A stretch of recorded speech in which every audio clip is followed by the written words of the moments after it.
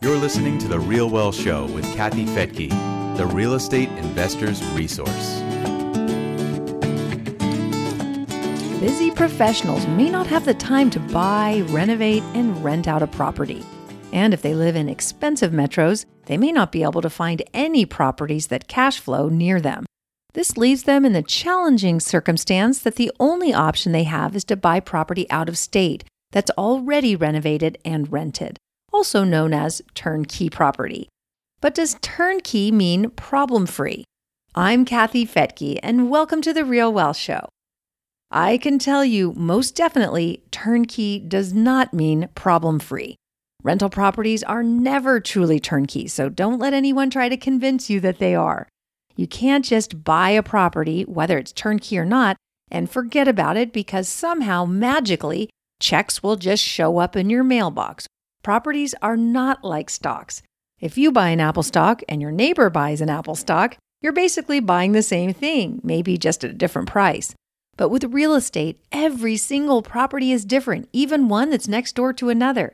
Therefore, turnkey or not, it still requires tremendous due diligence when buying any property.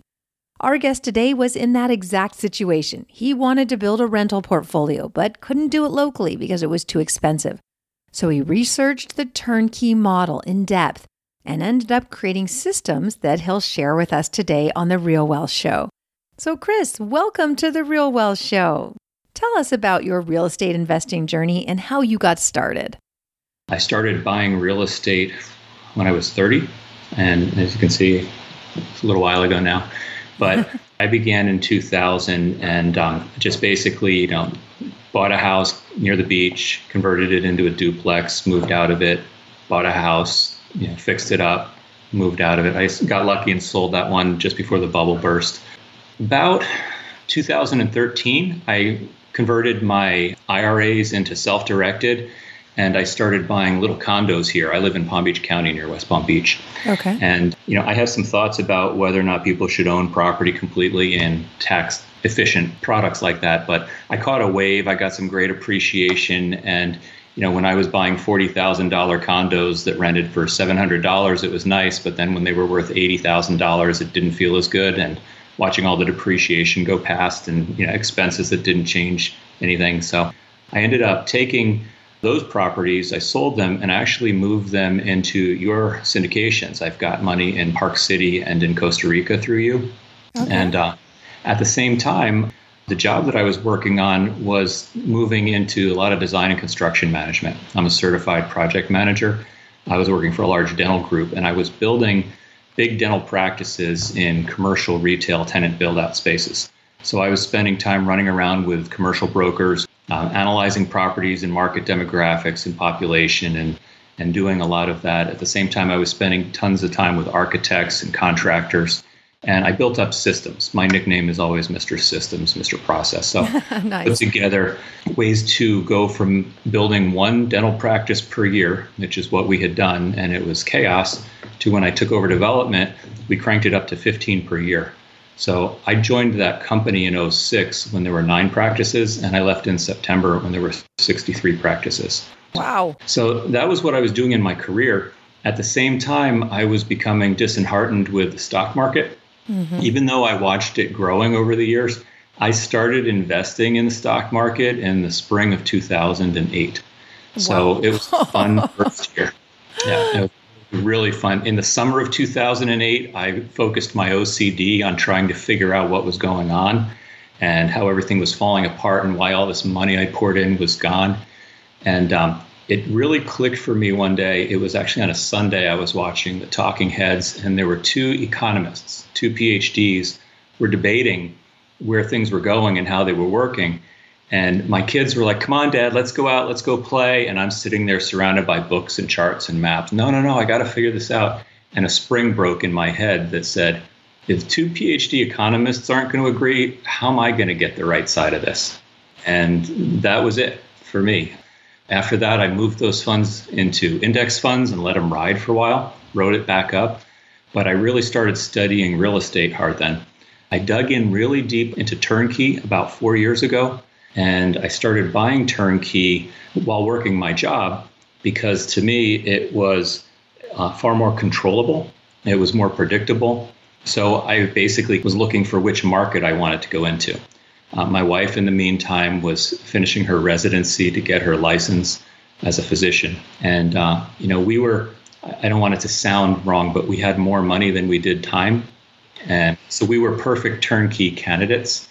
But I was also devoted to really learning how the business worked and how the numbers worked and understanding how to make the right decisions.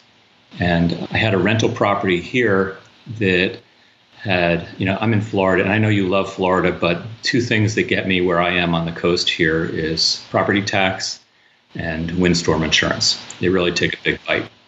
So I had a townhouse that went from $130,000 up to $190,000. And during that time, the rent went from $1,200 to $1,300. And so turned over a lot of tenants because Palm Beach County is very transitional. People don't stick around very long. And it was a nice place. So people were, the kind of people who were moving in were getting ready to buy their own house, things like that. So after 4 years of 4 tenants, I took that property in 2017 and 1031'd it and bought 3 properties in Birmingham with it.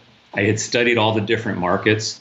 I actually had one in Montgomery under contract and one in Huntsville under contract. And when they started to smell a little bit funny with what condition the turnkey provider was telling me they were in and what condition the local property managers were telling me they were in, I could see it wasn't working. So I got on a plane, checked them out, killed those contracts, found a good provider in Birmingham, and just bought 3 houses. So what really hooked me on turnkey, Kathy, was having a townhouse that's losing about $3,000 a year and converting that equity into 3 single-family houses in Birmingham that are now earning, a total of $3,000 a year each. Wow. And having to stick my hand in my pocket to make that happen. So that was it. I was hooked. Exciting. So you said that when you were buying turnkey, you really dialed in the system. You're the systems guy. So what were the things that you now look back on and say, okay, this is how you buy turnkey? It's not as easy as just going, oh, that house looks good, I'll take that. Like what's your system for buying?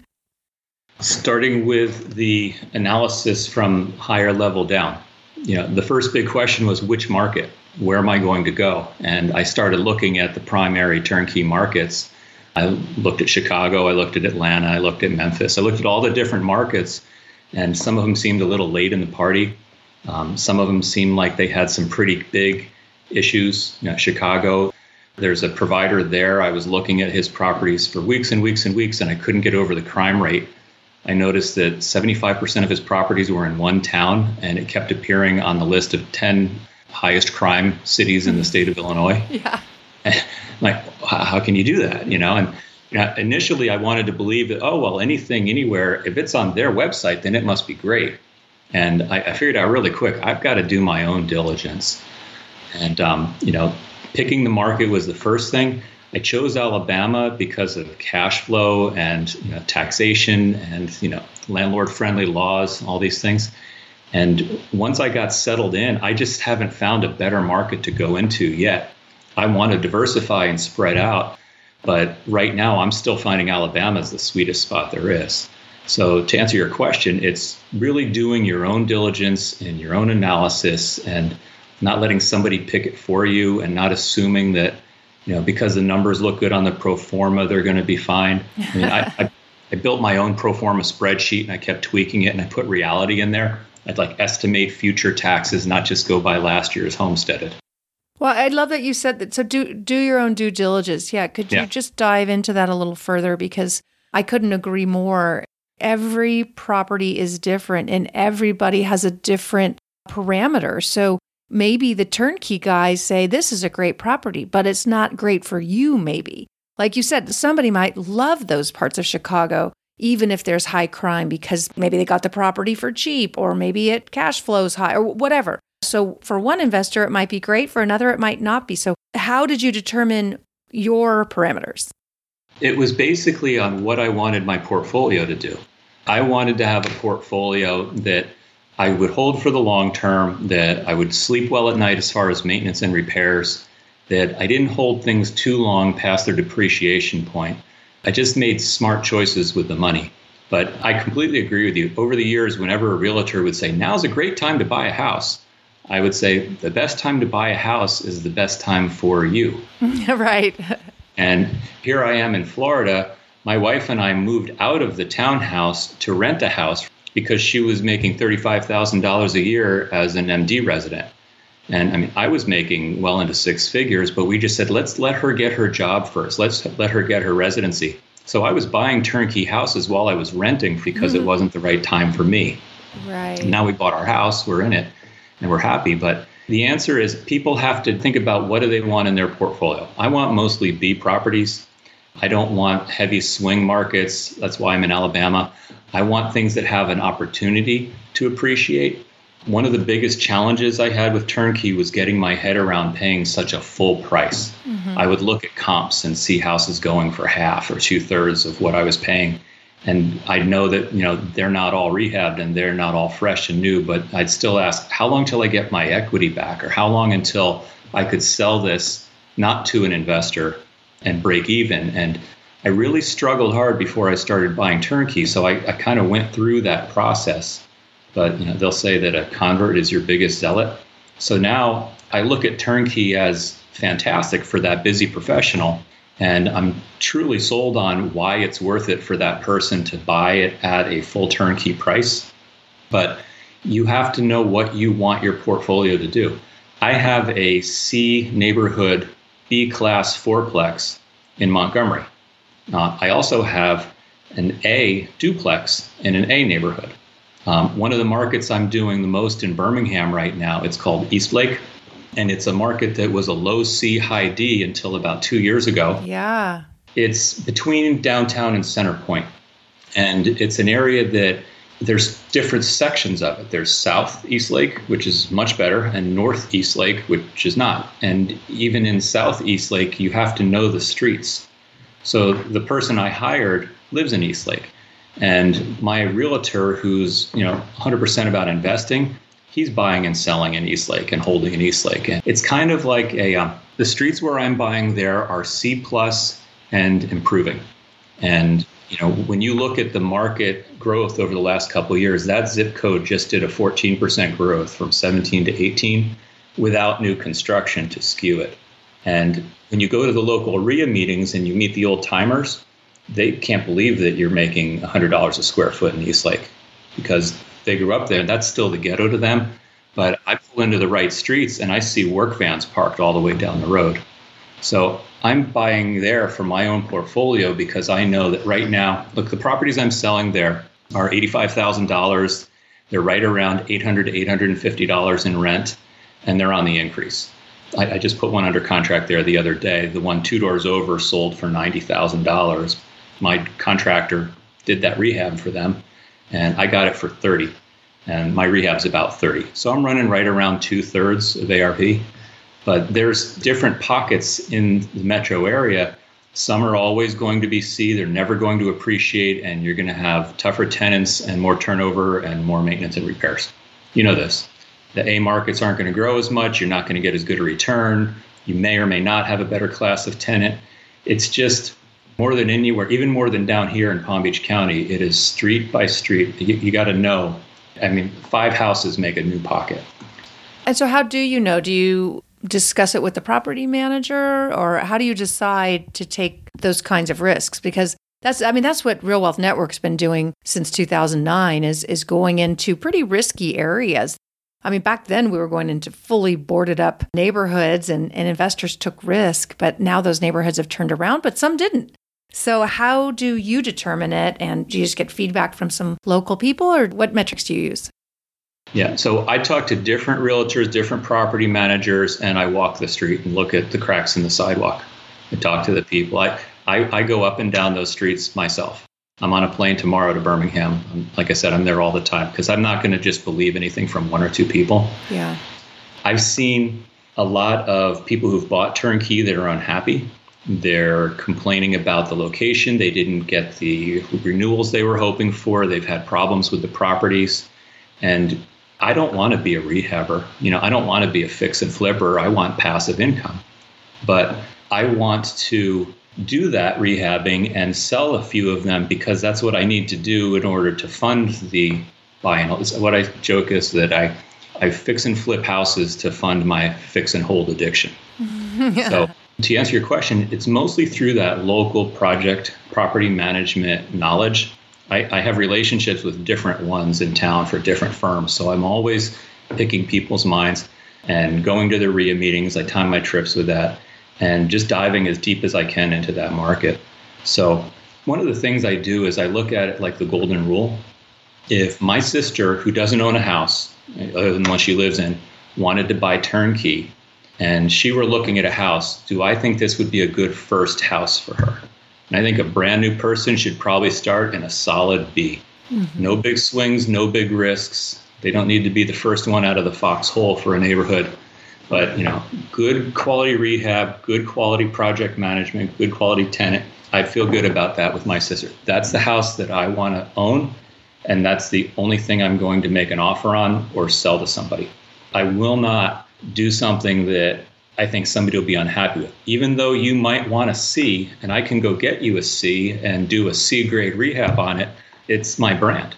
And it's not, even if you want it, I don't know that you'll be happy with it. So it's almost like I'm looking more for like-minded buyers who look at it like I do. An A here, a C there, but nice, strong, high-grade rehab work. I couldn't agree more. That's my kind of thing, too. We had a big group of Australians come during the downturn, just banging on our doors, asking for properties. They wanted $30,000 properties that rented for $900 a month. And some of the providers in the different markets tried to give them what they wanted, as opposed to saying, no, this is what I do. And they ended up in neighborhoods that just didn't recover. And even though it looks pretty good on paper to buy a $30,000 property that rents for $900, of course, it's harder to get, maybe impossible today. But it looked good on paper, but in reality, it was a nightmare, especially to manage from Australia or from anywhere for that matter, even if you lived nearby. So yeah, I'm all about the B neighborhood. That's my favorite. And you're going to have difficult tenants even in A and B neighborhoods. I mean, people are people, but it's going to maybe be less. I don't know what your experience has been there. I've done pretty good. I'm dealing with my first eviction right now out of, probably 40 or 50 tenant years worth of landlording, my first one. So I'm happy. I've been waiting for it to get here. Good now. And it's in an A- neighborhood, Forestdale. And I wish it wasn't happening, but it is. And we'll get through it and we'll get the house back and we'll do it again. Because right now, since I started doing this full time, I haven't kept one yet. I've just been buying, rehabbing, and selling. So I wanted to build up the war chest, and I've done that now. All right. So any last tips to, let's say, people just getting in? Like you said, you would want your sister to start with a B property. What do you recommend for new investors who are busy and don't have the time to, fly out to the market as often as you do? And what are your tips when buying turnkey from out of state when you're busy? Before you start this process, you have to decide how much you need to learn, and you have to decide when you're going to actually take action, when you begin doing. Because I see a lot of people get stalled out thinking they need to know more and they need to know more and they need to know more, and then they don't pull that trigger. I basically said to myself, look, once I get the math, once I know what my parameters are, once I know what my minimum standards are going to be, what is my plan of attack then? Pick a city, find a property manager, pick a neighborhood, start looking at properties. I already know the parameters for my property. Once I find it, pull the trigger, make an offer. And with turnkey, it's easy. You're barely making offers. You're pretty much accepting them. But I don't need to analyze it a lot further once I've gone through that. I do that same thing today. I know what neighborhoods I want to be in. I know what my purchase plus rehab needs to be in ratio to my ARV. I don't have to overthink it. As soon as one like that goes by, I shoot it. It's done. Target. Got it. Does that make sense to you? Did I answer you well? Yeah, I think so. I mean, there's this fine line between jumping in too quickly and ending up with a dog, basically a lemon of a property and doing something and, jumping in and getting in the game. So not going too quickly, but not going too slowly. Having that checklist. Now, we have a checklist we give to people that, includes making sure you get your third-party inspection, make sure you get your appraisal if you can. We highly recommend getting out there and seeing the property because every property is different and it just might not feel good. If it doesn't feel good when you walk through it, it's not going to feel good to a tenant. These are things you can only maybe know when you're there, but it's not a requirement. So, those are just some of the things, definitely talk to the property manager, go online and look at rental comps. If you go online and look at house comps, it is confusing because some of the comps are just unrenovated properties that may just not be on as good a street or whatever. Talk to property managers other than the one that you're about to go in with. Yeah, right. All right. Well, thank you for sharing your wisdom and your tips here on The Real Wealth Show. I hope you're getting all the deductions of being a real estate professional now that you don't have a full-time job. I am looking forward to my 2019 tax refund. I think you're going to be really excited about it. Yeah. And thank you for joining me here on The Real Wealth Show. I'm Kathy Fettke, and we'll see you next time. Bye-bye.